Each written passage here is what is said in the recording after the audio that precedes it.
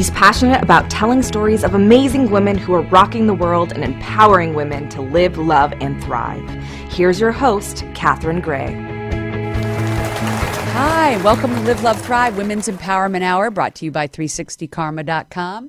My amazing guests today include the internationally renowned scholar Gail Dines, who created the organization called Culture Reframed, which focuses on how porn impacts young people. And then later in the show, we're going to be speaking with Robert Rabbin, who is a cancer survivor. He also is an author and a globally known speaker. So we'll be talking to Robert later. But first up, please give a warm welcome to Gail Dines. Hi, Gail. How are you? Good. A pleasant to meet you. Yeah, good to have you in from Boston. Yes, I'm happy to be Although here. I know that's not a Boston accent. No, it's an English accent, as you can well tell, yes. Right. So you were born in England? I was born in England, lived in England till I was 21, then moved to Israel for 7 years. Right. We lived in Israel for 7 years, and then my husband was offered a job for a year 30 years ago. So we came for a year 30 years ago, and here we are, still in Boston. Oh, my gosh. Yes, right. yeah. So you... at what age did you head over to Israel? I know you were like 20 or something? 21, yeah. 21. Straight after our first degree, we went to Israel to live, and then we joined the peace movement in Israel, and things were not exactly... It was the 60s, right? No, it was late. Oh, no. Do I look that old to you? I was thinking you said you grew up in the 60s. You must have been as a kid. No, I went older, no. Yeah. It was actually around the 80s, and things were sort of starting to turn. We joined the peace movement, and things were difficult. It was a difficult time in Israel. My husband was in the army. That was difficult. Oh, wow. I had a 10-month-old alone in Israel with my husband in Lebanon. Oh, my so gosh. it was a very stressful period. Wow. And then when he came out of the army, he was offered a position with the company he was with in Israel for a year, as I say. Right. He then changed his profession. He went to the Harvard Business School and got a doctorate, and now he's a professor as well. Wow. Yeah. So you told me you grew up in like a middle-class Jewish family in England. And then, but it was really moving to Israel that was really life-changing for you, right? Well, I think if you want to ask what was life-changing for me, and it would have been anywhere in the world, it was discovering feminism. Right. Was the life-changing. Right. But that happened in Israel? Well, that actually happened at university in England when I was doing my degree. In England? Yes. Oh. And I know you heard a speaker that that was in Israel, you. yeah. That was kind of the second level. But the first level was really sitting in a cafe in London reading a book by Andrea Dworkin. And it's like my life kind of... I was like, couldn't believe what I was reading, because suddenly everything made sense, you know, and everything went click, click, click, click. This is why, you know, this is how your life, and this is what you've been looking for your entire life, and you didn't realize it. And I was then, I think, 19. Wow. And then when I went to Israel, I worked at the Rape Crisis Center. I was also doing research, and I was writing my dissertation for my doctorate. Now, that epiphany that you had in England when you read that book, did that have anything to do with you going to Israel? No, it was completely separate. Yeah, that was going to Israel was more. Yeah, what drew you there? Well, what drew us there was, you know, I was brought up post Second World War Europe into, I would say, when looking back, a sort of a community of people with trauma, because it sort of began to realise what Hitler had done to the Jews. And we were taught not to trust non-Jewish people. And we lived in a very close Jewish enclave. Oh. And there was a lot of anti-Semitism. Right. I mean, this was in England. And what part of England was Manchester. that? Oh, in Manchester. I remember many times, you know, the kids dancing around me calling me Jewish pig in elementary school. Oh, my gosh. And then a really profound story was, I belonged to the Jewish Society at university, and there was about 8 of us Jewish students went out to a pub in Leeds, and I don't know how the people around knew we were Jewish, but all of a sudden the pub spontaneously starts singing "We Can Smell Gas." And it was like, you know, now you are like a student, 18, and everyone around you is suddenly singing that. Oh, and it was, and that was just one of many stories. So we decided, I met my husband young, we were 18. So you decided Israel might be a more hospitable place, welcoming place, obviously. And we went there, and it was, in many ways, you know, I sort of came of age as a feminist, as an activist, as a scholar in Israel. And I started my first feminist movement in Israel at 22 in my living room. Wow. Called Isha La Isha, which means woman to woman, which still exists. And now I hear they even have a building and everything. Oh my gosh. Yeah, and so you it really started took that. off. And then Wow. I became a research assistant for someone working at the University of Haifa. And I was writing my own doctorate. And then somebody mentioned that there was a feminist anti-porn slideshow. Do I want to go and see it from the United States? I thought, Now, why not? At the time, you're working for the Rape Crisis Yes. Center, and you get invited to hear this speaker talk about Pornography. Okay. From a feminist Because perspective. I know this was like your second epiphany or That's right. life-changing. That's right. And I know, go, moment. and I could not believe what I was seeing. I couldn't believe the level of violence in the images. Right. It was just stunning. And I was like 22, and I had had quite a sheltered life, and I just couldn't believe it. And I thought, A, how do men make this? And B, how do other men find it arousing? Right. And that night, that changed my entire trajectory of my life. I went home and I called my dissertation advisor and I said, I'm changing my dissertation. I'm focusing on pornography. And I think I wrote the first ever PhD on the sociology of pornography in England 30-odd Wow. years ago. And I used kind of, at the time, what was called critical cultural studies, which was coming out from Marx and French Marxists and Italian Marxists were developing these theories, and I applied those to a study of pornography, saying, you know, if people argue that under capitalism you need to legitimize why you oppress working class people, then why can't we argue the same thing about patriarchy, that in fact pornography is the tool by which we legitimize the oppression of women in Wow. patriarchy? So I applied that theory, Yeah. and I did the case study of pornography. And so that's been your life work. Absolutely. And And I say it got me. It got me. Right. It found me. Right. And It was your purpose Absolutely. to shed some light on this and absolutely. I think research it. And it was just, and also to be an activist. It wasn't just Right. that. I mean, Right. And I was lucky enough when I came to the United States and I was writing my doctorate to get a job at Wheelock College, which is a small college in Boston, whose mission is very unusual. The mission is actually to improve the lives of children and their families. Right. And I got this job, and they were very, very supportive in the early years and really helped me become a kind of thought leader and public intellectual. I got tenure very easily at an early age, and the college was very supportive. And you're currently a professor there? I am, at, yes. Wheelock College. Yes, and chair of the American Studies Department as well. Wow, and you love that? Yes, but I'm also now moving into the non-profit world as well. Right. So and that's with Culture Reframed. That's Culture Reframed. Now, when did you create that entity? Well, that's got a history. So that started first around 2007 because what was happening was that I was going, and I've been on the lecture circuit since I first got here, going to universities, and I would talk about pornography and its impact. And this was pre-internet, so Right, you've got to realize right. we're not even talking about anything. It's only gotten more rampant You- since. so we're much gonna worse. talk about that. Yeah. And I was going around, and I was realizing I was kind of traumatizing people because I was talking about, I was showing the porn, not too much, but just even a small amount, and Right. the impact. And then when the internet hit in 2000, and I had to sort of revamp my slideshow, and had to start looking at what was mainstream porn, and Right. and you know, this is not your father's Playboy, believe me. Right. I was going around lecturing, and I was finding that people just didn't know what to do with themselves, Right. literally, afterwards. So we started an organisation in 2007 called Stop Porn Culture, which was a particularly activist, feminist-based organisation. And then what happened was we weren't getting that much traction. And in 2012, after my book Pornland came up, I was invited by the Icelandic government to go to Iceland by the Minister of the Interior. And I was set up to meet 5 different ministers, like Education Minister, Health Minister, Minister for Gender Equality, if you can imagine. Yeah, that was my response. Wow. Yeah. And as I'm on the plane, I'm thinking, you know, how am I going to sort of build a narrative that pulls together all these people? Right. And what became clear was public health. Because the beauty of public health is that it brings to the table people who normally would not sit and speak to each other. Right.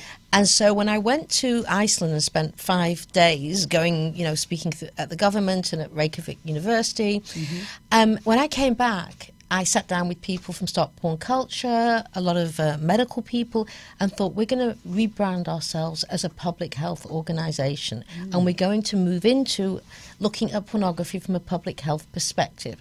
So we pull together, again, people who normally would not sit down at the table, anti-violence experts, paediatricians, gynecologists, youth workers, parents. And we said, well, what do we really need? What is missing? And it was very clear to me, after lecturing all over, was that, and I'll give you an example of a particular thing that really, for me, was a game changer. So I'd just gone to a very well-respected hospital to give a talk to doctors. And it was mainly women. And there was about 250 women in there. And they all came in at 9 a.m. as professionals. By 9:15, they were all mothers. Couldn't get them back to being. So I thought, because okay. My first thought, to me as a person that's not involved in that world, is that I probably don't know very much about it. And what you're saying is, I would think that porn is not in their everyday life, That's these right. female doctors. So I can imagine the shock of you exposing this to them. When they've got 10-year-old and 11-year-old kids Right. at home and 16-year-olds Right. who they've never spoken to Right. about So, them. in other words, as mothers, and our listeners out there who are mothers, probably aren't aware of these statistics you and I are going to talk about that Yeah. are just unbelievable. Probably weren't aware of what the content is, about how it is typically so destructive toward women. And the boys who use it. I mean, that's the other thing and that that's we the need other to part talk of about it. Your studies, yeah. So I think the first shocking statistic that is that the average age of first viewing porn is 11 for boys. For boys. And that is, you put porn into Google, and the only way really today you get it is through Google going into the free porn sites. And when I say that you get catapulted into a world of sexual violence and degradation, I mean, I can't really explain, obviously, on the radio what it is, but we Right. are talking about almost torture. And this is mainstream. I don't go to the torture porn. I Right. go to the mainstream porn. I follow the breadcrumbs of an 11-year-old boy with no credit card. Right. And what he comes to within 15 seconds, probably 10, because I get to it in 15 seconds, so he probably gets to it in 10, is, I think, this 11-year-old boy is thinking maybe he'll see a pair of breasts, maybe he'll see sex. Right. What he gets catapulted into is a world of sexual degradation, humiliation, and torture. Right. And we know, for example, from studies, peer-reviewed academic studies, that 90% of the most watched porn scenes have physical, sexual, and or verbal violence against the woman. So we have actually So got we're studies on teaching that. our young men not to respect women Well, from these. We're doing a lot more than that, actually. And I was just going to say, and I didn't even know this, but you said a third of all the downloads is porn. Yeah, and porn sites get more hits than Netflix, Amazon, from Netflix and Amazon combined, and Twitter combined, each month. Wow. So what's interesting about this 11-year-old boy is when he puts porn into Google, think about what he thinks he's going to see. He thinks he's going to see breasts or whatever. He does not expect to be catapulted into it. Into the and so I darkness. began to think, what happens? Because I'm the mother of a son, and now my son is older, but I was thinking, what would happen if at 11 he put porn into Google and saw a woman, you know, being kind of slapped, spat upon, choked, hit by 3 different men, which is standard porn. And then I thought, you know, what would happen is these boys go, because they're aroused, normal developmental level, your hormones are, you know, going crazy. And then he is pulled into a world that he did not want to get pulled into. They're very smart in pornography. They say things like, are you man enough for this? Now, what 11-year-old is going to say no? So they pull him in, and then you think of this 11-year-old boy who thought he was going to see breasts, and here he is watching sexual torture. And the pornographers are saying, we know you like this, and this is what you want.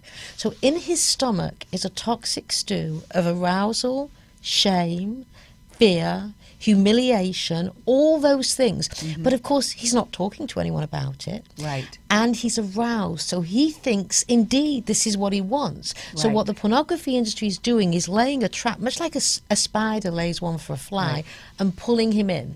And then what we know about trauma, and I think these boys are being traumatized by the violence they're watching. What we know when you look at the trauma literature is if you are traumatized and you do not resolve that trauma, then you keep going back to the point at which you were traumatized, which is going to be the And this causes an addiction. That's exactly right. You see, what you're doing is you're building into the business model of pornography, porn addiction. Because the trauma that he's living with, he's going back again and again and again.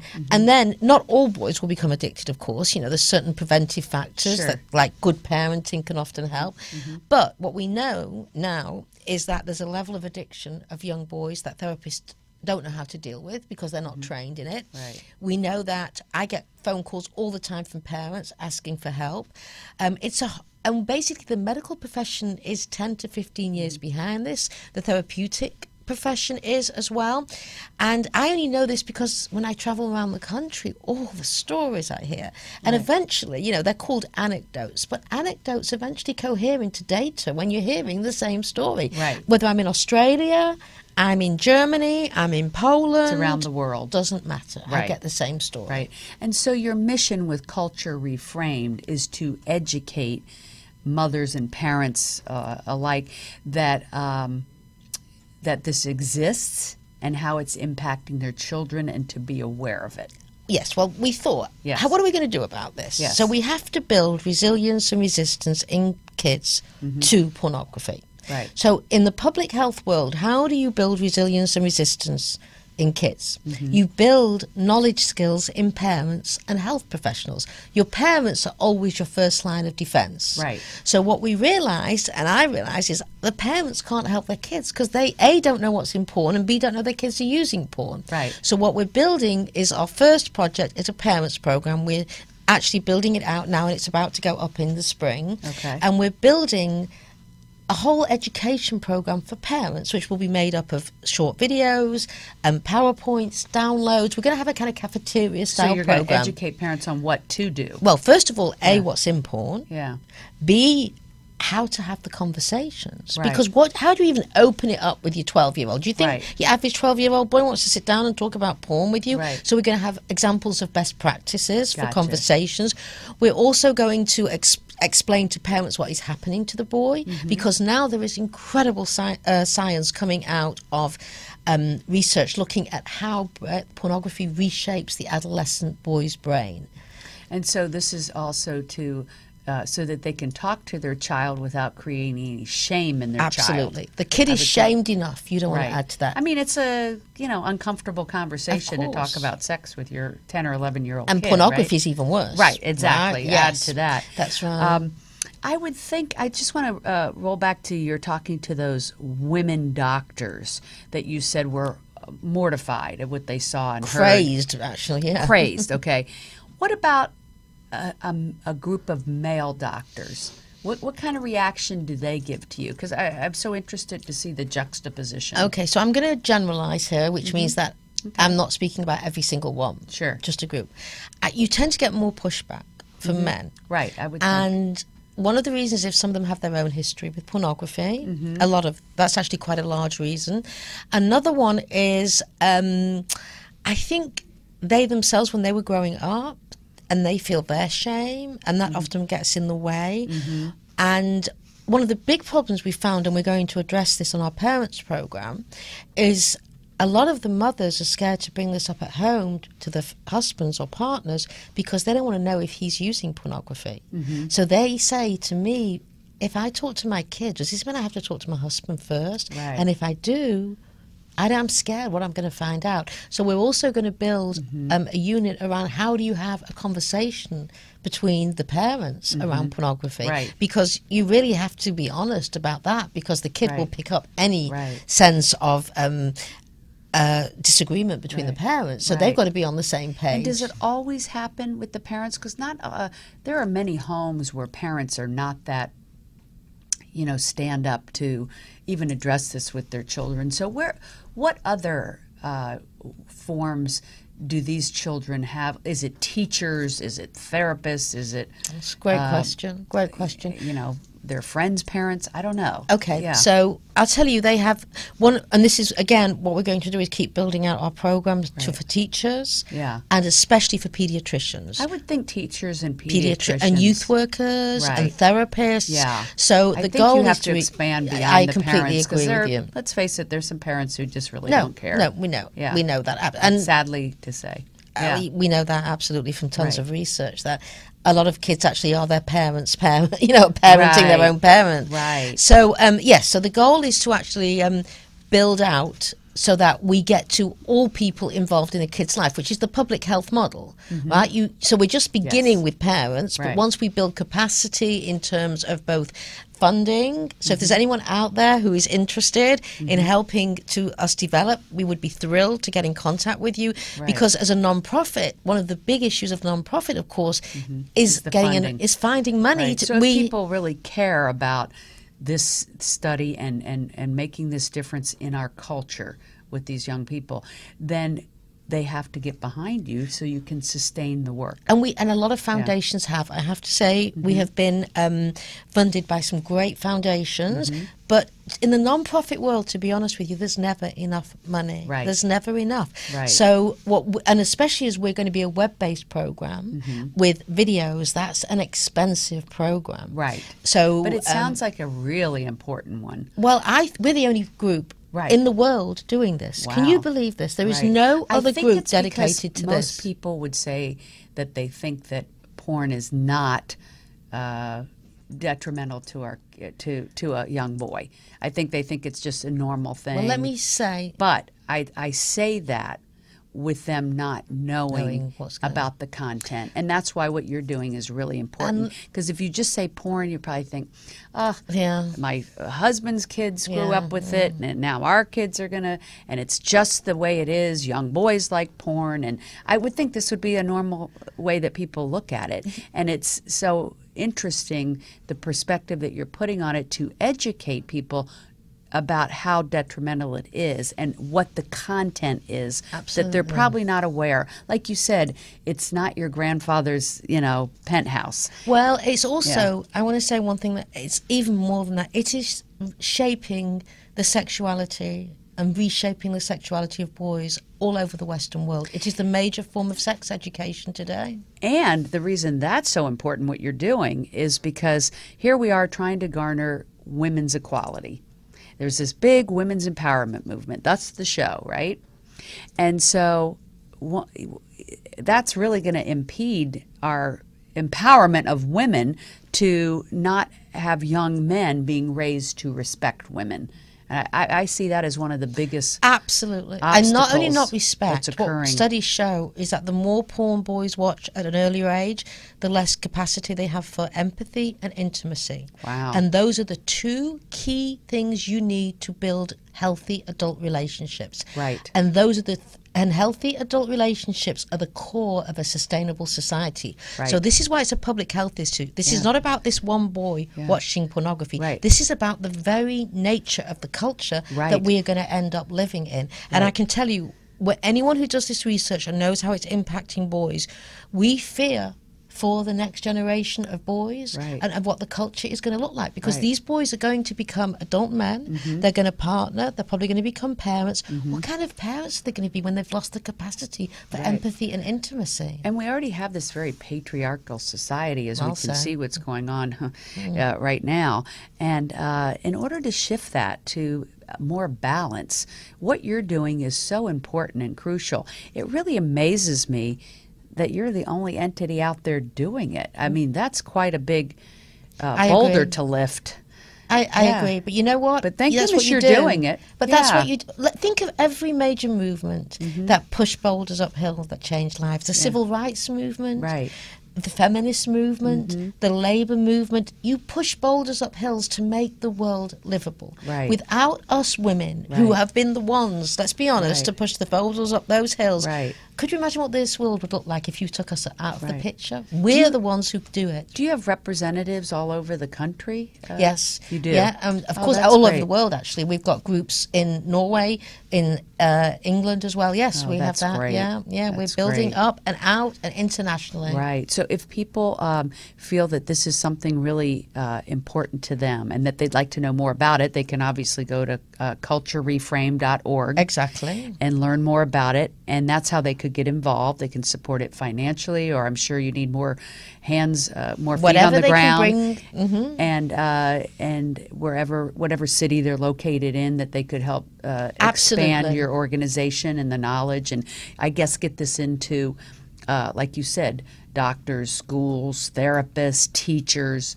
We're building a movement, not just an organization. And that's so everybody out there, if you're listening, it's Culture Reframed, like reframing a picture, ed on the end.org. You can contact us through there. We would be thrilled to have anyone who would like to support us, because we are building a movement. Because what we're doing is we're standing up to the pornographers and we are saying, not on our watch are you going to hijack our children's sexuality. Wow. Thank you for sharing this. I know you've enlightened me, and I hope you've enlightened a lot of viewers. And thank you so much. It was a pleasure. Thank you for the work so you're much. doing. It was a pleasure. Thank you. You're an amazing woman, Gail. Thank you. Thank you. And we will be right back with Robert Rabbin. The Live, Love, Thrive radio show is produced by 360karma.com. Are you a 360 Karma woman? If so, spread the word. Be sure to follow us on social media at 360 Karma Women on Facebook, Twitter, and Instagram. Please like us and share us with family and friends. This is the year of the woman, and we are stronger together. The Live, Love, Thrive program is brought to you in part by Honda of downtown Los Angeles, supporting the equality and empowerment of women. And we are back with Robert Rabbin. Hi, Robert. How are you? Hello, Catherine. Good. Excellent. Thank you. Good. Well, first of all, you're a cancer survivor. You're an author. And you're a globally known speaker. And I'm That's so happy. a little generous, but I don't want to argue with you. Well, you that. have spoken all over the world. And yes, I have. I find you to be a very humble, very... Thank you. Humble guy, So, I mean, I was reading your book, Speak Truthfully, and I like the way you set it up because it's about people that you've helped learn to speak and their stories. Yes. I mean, their stories are amazing. Yes. I know one was a prostitute that turned her life around. Now she's a speaker. Another gentleman shared that he had a lot of catastrophic things in his life, but one of them was being leadership expert. He was diagnosed with HIV, Yep. And so each of these people are people that you have helped overcome their fear of speaking, and are now speaking in different capacities. Yes. And you tell their stories in your book, Speak Truthfully, which Yes. I think is awesome. Thanks. And what I want to do is share with the audience your amazing journey. So It's been a rather long yeah. one. What part of it should like we my focus last on? guest, you grew up in Europe, in Italy, right? I did, yes. Yeah. Yes. How interesting is that? You were born in Italy? No, one of my sisters. I was born in New York. Ah, but you grew up in Italy. Yes. Yeah. Yes. And then I know you were telling me, it's really fascinating because you were telling me, really at 11 years old, you had this kind of spiritual epiphany, which is really young. It is young. And it was in Italy. We had gone skiing in Sestriere, which is the Matterhorn, and I broke my leg. And at that time, you got put in a cast from your hip down to your ankle, and I was in bed for a month. And with my siblings off to school and I had nothing else to do, I started going through the encyclopedia that we had. Wow. Page after page after page. And as long as you weren't reading the phone book. No, it wasn't the phone. Well, I didn't read everything, but I was just really curious. And suddenly this overwhelming amount of information started to fill in my mind. And anyway, one day, through the window of my bedroom, I felt and saw this light pour in. Wow. And in that encounter, some questions started to form, which were, who am I? What is real? What's my purpose? I don't know. You know, and it's so funny. Some people don't get those questions till they're like 50 or 60. Well, like at 11 years old, for you to be thinking that, it's quite amazing. Courtesy of I wasn't thinking of it. It just kind of came to me, courtesy of the broken leg. And that pretty much set the course of my life, to pursue those questions, finding answers, which led me when I was early 20s to India, where I met my meditation master with whom I spent 10 years. And so my whole, I guess if we're looking for a signature for my life journey, it would be the pursuit of those questions, the cultivation of the awareness from which I could generate those answers. You know, I noticed that you spent 10 years in India and you studied Vedanta, which I recently had a couple on who has the Vedanta Institute here in L.A.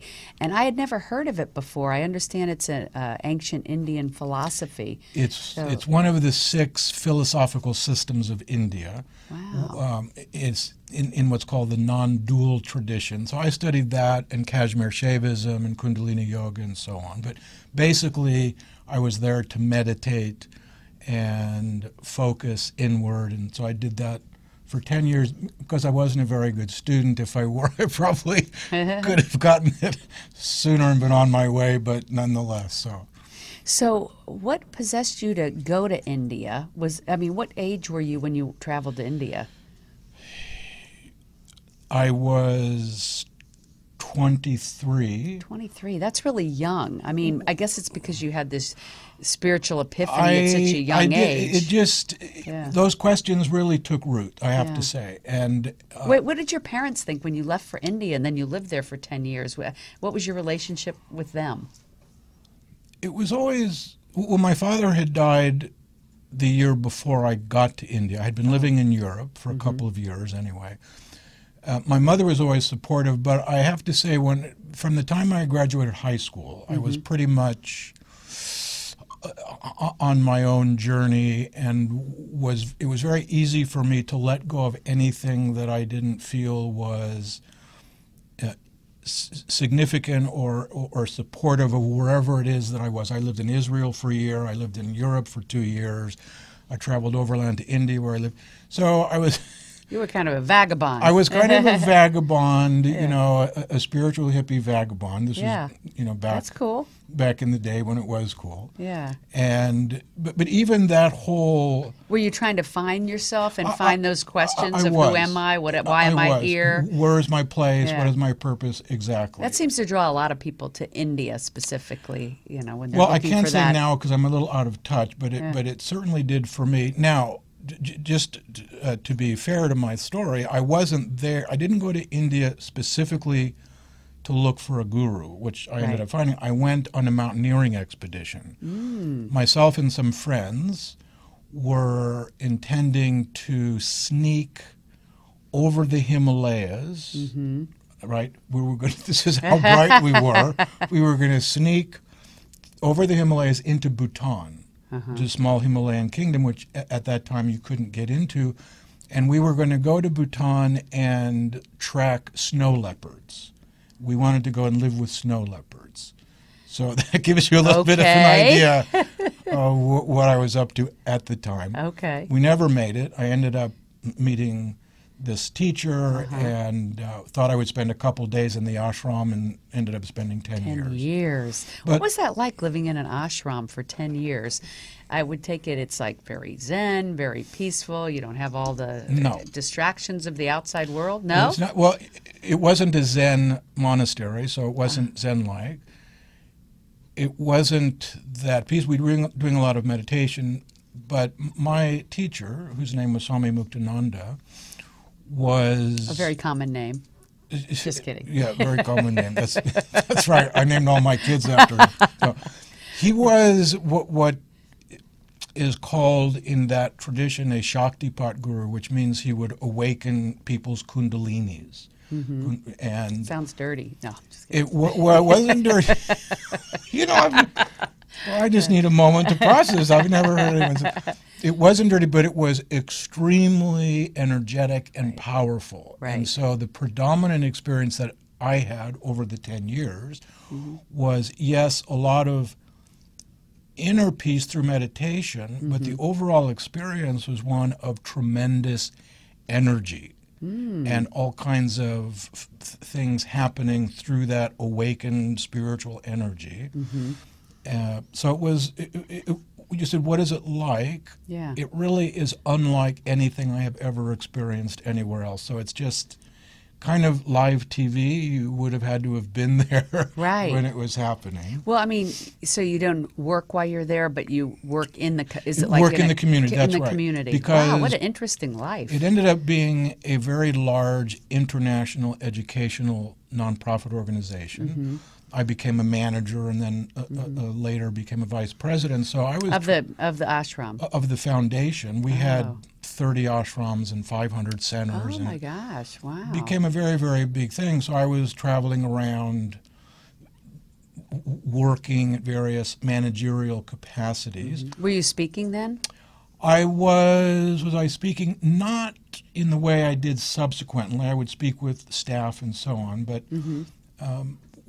what I was learning without knowing it was leadership and management skills that I later used when I became a leadership consultant. Yeah, it's always interesting, isn't it, when you do different things in life and you always find that, oh, that's why I did that, because I was going to need it for the next thing. Yeah. Listening to my teacher speak is where, again, without consciously learning this or knowing that I was being prepared for what the work I would do later, he had an extraordinary speaking style that had a lot to do with where he spoke from, because he was talking about meditation and inwardness and embodied that. And that's where you learned about speaking truthfully? It's where I learned some of the fundamental tenets. So when I did leave the ashram at 35 years of age and started my work, I became a leadership consultant, organizational coach, and started out my speaking career as a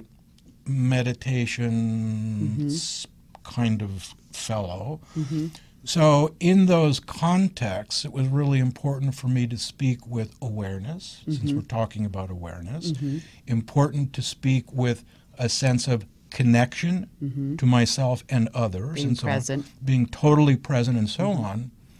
So I would do that. Then when I started speaking on stages and to business groups and conferences and so on, keynoting, then I began to extend my awareness of speaking more to certainly how do we create content, but also what they call delivery skills. In other words, when you're on stage or in front of a room, you have what I call the speaking instrument, which is the means through which you communicate your message. The speaking instrument is verbal and nonverbal, is, of course, what we say, but it's how we say it. Right. The use of our posture, our movement, our gestures, our facial expressions, the rate of our speaking. If I start really speaking fast like this, so it's like, typing, which people do, you can't understand. So I began to study all the different aspects of it. The foundation being to speak with presence and awareness in connection, which is connecting to yourself, connecting to the other. And this is what you've taken to your teaching of speaking. This is how it happened. When I had moved to Australia in 2005. I was giving a meditation course, and a woman came up after and said, "Robert, can you teach me to speak the way you speak?" And I love your story about Australia, because you'd travel all over, you were speaking all over, and you went to Australia, you went home packed and went back to Australia to live. You went to visit and you decided to live, kind of like you did with India. I did. I think you have a habit going there. I know. And so you had no idea what you were going to be doing in Australia, and you no more got there, and you told me someone walked up to you and said, "Hey, could you teach me how to speak like you?" That's it. I had been invited to Australia. I was living in San Francisco. Had been invited to Australia to give keynotes at a couple conferences. Fine, I'll go down for 2 weeks. Yeah. Give my talks, get paid, come back. Right. When I was there, another epiphany. I'm a little bit susceptible, apparently, to epiphanies. Epiphany kind of guy. An epiphany kind of a guy. And I just said, I belong to this place. Right. So came back and, felt as you at said, home there. More than at home, like I was a tree whose roots were in that land. And I just said, I've got to come back. Came back to San Francisco, packed up, got a one-way ticket back to Australia, no visa, no plan, not really any money to back that kind of a move, and I just went there. And while I was sorting everything out, this woman came up and said, "Can you teach me to speak the way you do?" Right. And I said, "Well, let me see." So I made some notes. I kind of deconstructed my speaking style, gave her a coaching session. Right. She called me, I think, 2 or 3 days later and said, "Robert, there's 5 people who want you to do a workshop." And that was that. That and was I've been off and running teaching this full time ever since. And you said it was mostly women. The public programs that I did in Australia were 75 to 80% women. Right. It was flipped when I would work in organizations. There were more predominantly men. But the public ones were mostly women, and most of my women coaching business owners and some housewives and across the gamut. But there were a lot of healers, people working in women's empowerment movement, holistic healers, coaches, people like that. Some entrepreneurs, some business people. I was talking to someone, a guest earlier this year, and she teaches women how to speak publicly. Okay. And the conversation was how important it is to the future of our equality that women be able to speak publicly. And it's one of the most people's greatest fears is speaking publicly. But women especially are fearful of it and need to be doing it if we're going to move our women's empowerment movement forward. Yeah. And so whether they're a business owner or a speaker or an author or whatever, like for instance TED Talks, only about 15% of them are women. It means 85% of them are not. Yeah. And so how do we get more women speaking? And that's why I love what you're doing. And I remember asking you, why is it that a woman would want to work with a man as opposed to a woman? Being a women's empowerment person, I wanted to understand that. And I loved your answer that, first of all, knowing that a man has their back. I do. And second of all, that you know the male perspective, so when they go talk to all those people that run the corporations or the ones that they're dealing with, you are letting them know how to speak to a male perspective. I think that happened accidentally. Yeah. In other words, if they had issues that were gender-based, for example, one of the students worked in a government entity, government agency. Right. It was male-dominated, older guys. She was, by her own admission, as a female, she was young and blonde, working in a male-dominated government entity. So to compensate for what she felt was inadequacies because of that, she would never speak up, she wouldn't be authentic, she would miss opportunities and so on. And whatever she did say was so full of compensation and hiding that it wouldn't go over. She came to the course, we did some work, and I think she's in the book. Her story's in the book. And she went back and everything was changed. So a lot of it is not just... So it wasn't the situation, but how she was handling it. It's always that. Her perspective. It's the framing of it. It's the feelings we have that if we really show up in an authentic, genuine manner, we won't be good enough, something bad will happen, and so on. But the opposite is true. The opposite is true. The strength is in showing up authentically. Absolutely. Yeah. But we've got to overcome decades and decades of thinking the opposite, of self-doubt and self-suppression and so on. Right. Where, so I don't think that because I was a man, it made it, it was, what I did notice and what you're talking to is because I was a male and working, if the women present had issues that were particularly gender-based, as this woman in a male-dominated industry, they could, I think, more easily push through with a male coach just because the issue was gender-based. Right. I think in that case... I can see the value in that. It did work, and I think in terms of my facility to coach women, I think the first thing they get is I am totally on their side. Right. I have their back, and I want to hear their cosmic roar. Right. That's what I'm up to. Right. I want them to become free from any pattern of self-suppression, fear, doubt, lack of confidence, and just show up and show from a deep place who they are. Right. And I have to say, I absolutely love that. I told you the story when we were chatting last week about the first woman that the woman who came for a 2-day workshop. She gave 6 or 7 talks. God bless her, Nicole. She wouldn't mind my saying her name. All she did was cry. Right. She didn't say a single word in 2 days. Yeah, and I like this story because I could imagine that there'd be people listening who would think, oh, that's what I would do. If I had to stand up in front of a group of people and speak, I would cry. She was a beginning speaker. Yeah. You know, of course, I work with skilled speakers and help them become more effective. But in this case, Nicole wanted to start doing her own business and couldn't. So she came and just stood, and I just said, just stand there, cry. Your victory is to stand and not sit down. For 2 days, all she did was cry. I kept giving her my handkerchief, you know. Yeah. A month later, I got a package from her. It was a nice new set of handkerchiefs. Today, she gives workshops. She's a doula. She works with music to help work with pregnant women and so on. She does workshops. She speaks at conferences. She's got a website. She does fantastic. That's great. So that's what I love is you help people walk through their fear. They walk through their fear and they learn how to use the speaking instrument to really impact the world in whatever way they want. Right. Which is really wonderful to find people, to work with people who can first access their deep truth and authentic being and then bring it out fearlessly, confidently, and I'll say skillfully. Right. And I do happen to agree with you when I look out at what's happening, let's just say, in this country. Come on, ladies.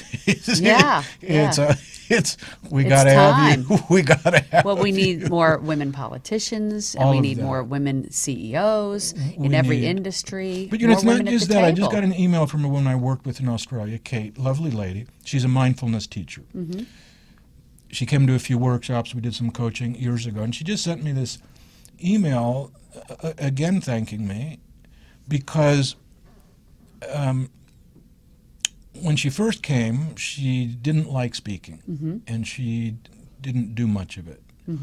She wrote to tell me that in the last couple of years alone, she's done scores of talks throughout Australia on mindfulness. She's led 10 retreats. She's published 4 books. She has meditation apps that have been heard by, I think she said, like 200,000 people. And she said, Robert, there are tens of thousands of people who are now practicing mindfulness through my work. Wow. Because of the work I did with you. Now, please let me say this. I am not taking credit for that. But you're bringing up the point. I'll take some credit for creating the space wherein people can rediscover what is innate within them and get my support to bring it out skillfully. What I think you let people do, in like for her case, that was a perfect example, is you help them to be able to deliver their calling or their life's purpose. Obviously, this woman's calling or life purpose is to deliver these meditations and these talks that she couldn't have done if she hadn't overcome the fear. And that's what I fear is that so many women have the fear of the public speaking. It's holding them back from doing what they're meant to be doing, and they have these gifts to give. Absolutely. Like we're here to be of service and to fill our calling. And if that one thing is holding you back, well, then by gosh, work on it. And that woman who cried for the first 6 times she did it is a perfect example of persistence. It's like, don't say, I stood up, I cried, I'm done. No, like, she ended up sponsoring 2 workshops for her community. So and we're still in touch today.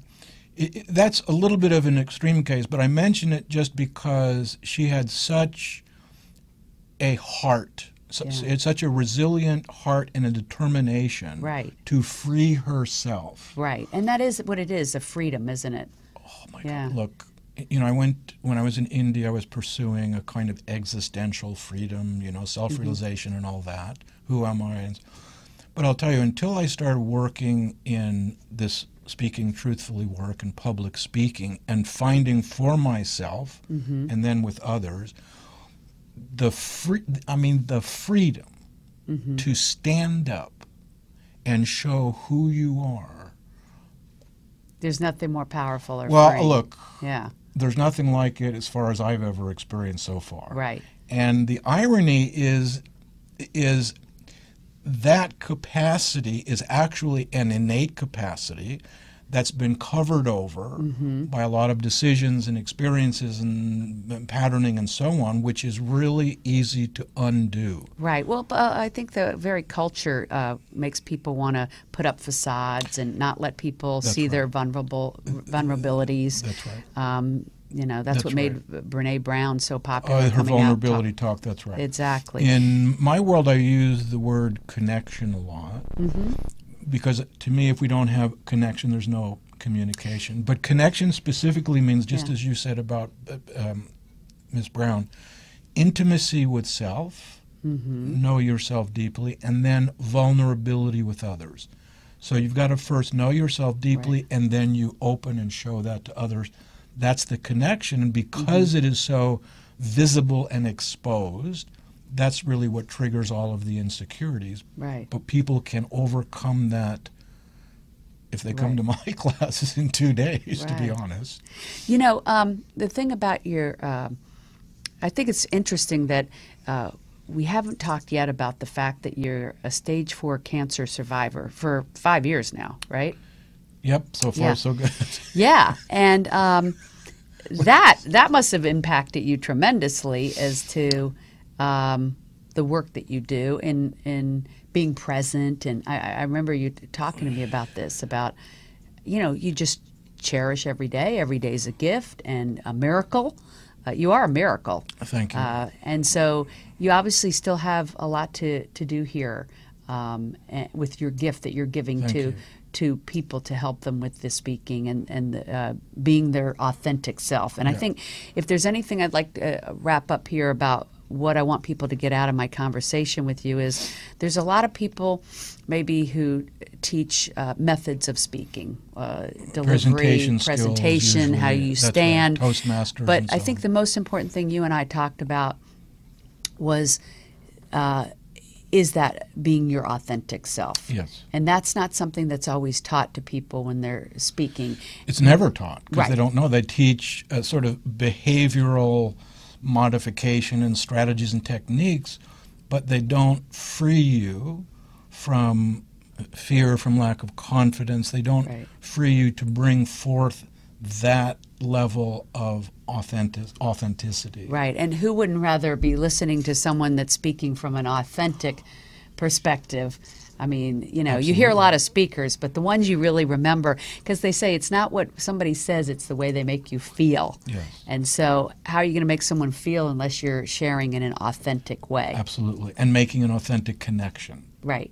Which to me is really important. Well, I think the work that you're doing is really important. Thank you. Where can people find out about your book and your website? Miraculously, I have a website, robertrabbin.com. Right, and that's Rabbin for those just listening, but it is on the screen. That's right. Thank you. And send me I live in LA, of course. Here we are together. Right. Happy to meet anyone. I work virtually, happy to travel, do private coaching, master classes.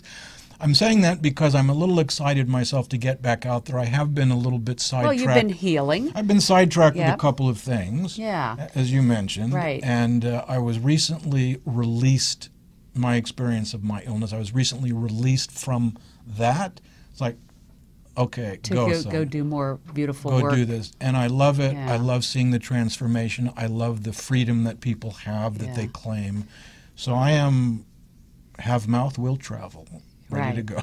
Right. And I think what you're doing is beautiful. Thank you very much. You have a gift, and thank you for sharing it with so many people and pleasure. Changing so many lives by helping them with speaking. Thank you. My pleasure. Keep doing the wonderful work. I am 100% will do that. Thank you, Catherine. Thank you. All right, and we will be right back next week at the same time, Wednesday at noon, here on UBN. So be sure to tune in and visit us on Facebook, 360 Karma Women.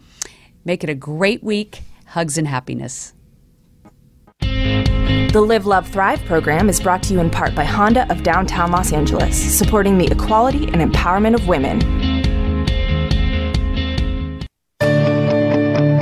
The Live, Love, Thrive radio show is produced by 360karma.com. Are you a 360 Karma woman? If so, spread the word. Be sure to follow us on social media at 360 Karma Women on Facebook, Twitter, and Instagram. Please like us and share us with family and friends. This is the Year of the Woman, and we are stronger together.